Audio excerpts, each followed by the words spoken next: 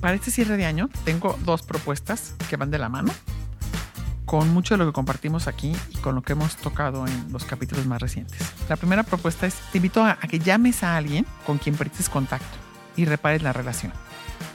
Te compartí un montón de herramientas que tienen que ver con este tema, de cómo reparar, cómo bajarle al ego, porque por supuesto que para que tú seas la que llames o tú seas el que hables y buscas, pues necesitamos bajarle al ego, ¿no? Cómo practicar la humildad y ser vulnerables.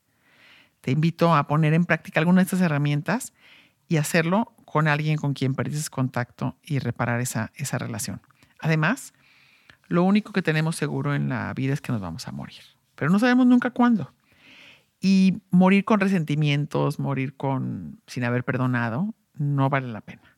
Y como vive uno, es como mueres. Entonces, si tú vives reparando, pidiendo disculpas, pidiendo perdón, buscando interpretar de la mejor manera al otro, de una manera más generosa, buscando ser más compasiva, más empática, más cercano, pues así vas a morir. Así será tu muerte mucho más tranquila, porque no tendrás nada que no arreglaste ni nada que dejaste ahí. A quien más le hace daño no perdonar, a quien más le enferma el tener rencores, el guardar corajes, odios, resentimientos, no dormir y darle vueltas a las cosas, es a nosotros mismos. Entonces te invito a que de aquí en adelante busques mejor cómo reparar relaciones en vez de cómo convencerte que tenías toda la razón en romper con esa persona y en perder el contacto. Para empezar el año, en vez de sumar cosas nuevas a nuestra lista o propósitos y quiero hacer esto, quiero conseguir tal cosa, espero al final del año haber hecho tal y tal y tal y tal cosa, te quiero invitar a preguntarte qué puedes dejar de hacer.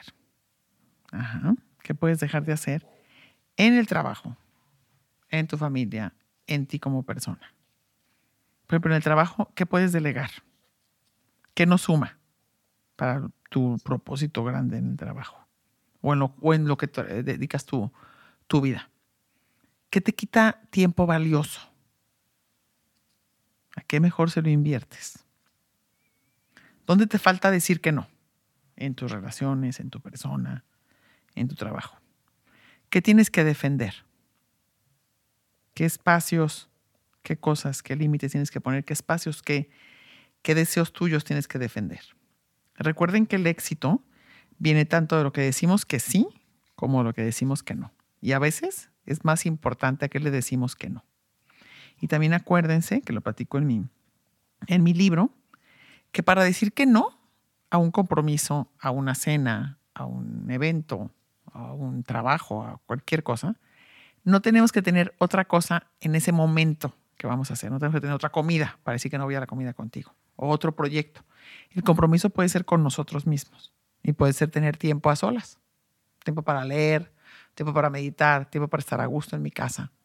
Eso es un compromiso. Entonces no tienes que dar explicaciones ni dar excusas. Ninguna. Solamente dices, no puedo. Ya adquirí otro compromiso anteriormente o no puedo, estoy ocupada en ese momento. Y no significa que tienes que tener una actividad. Es más, ¿qué más padre compromiso que contigo mismo? Así que este próximo año estés tú defendiendo esos compromisos que tienes contigo misma y pensando qué puedes dejar de hacer para estar más contigo. Pastelerías Marisa, 30 años siendo parte de tus momentos felices. La pastelería favorita de Jalisco ahora llega a todo México. Ya contamos con envíos nacionales.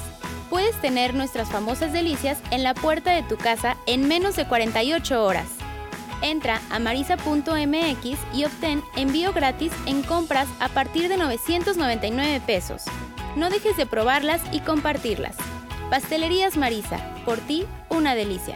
Desde 1992.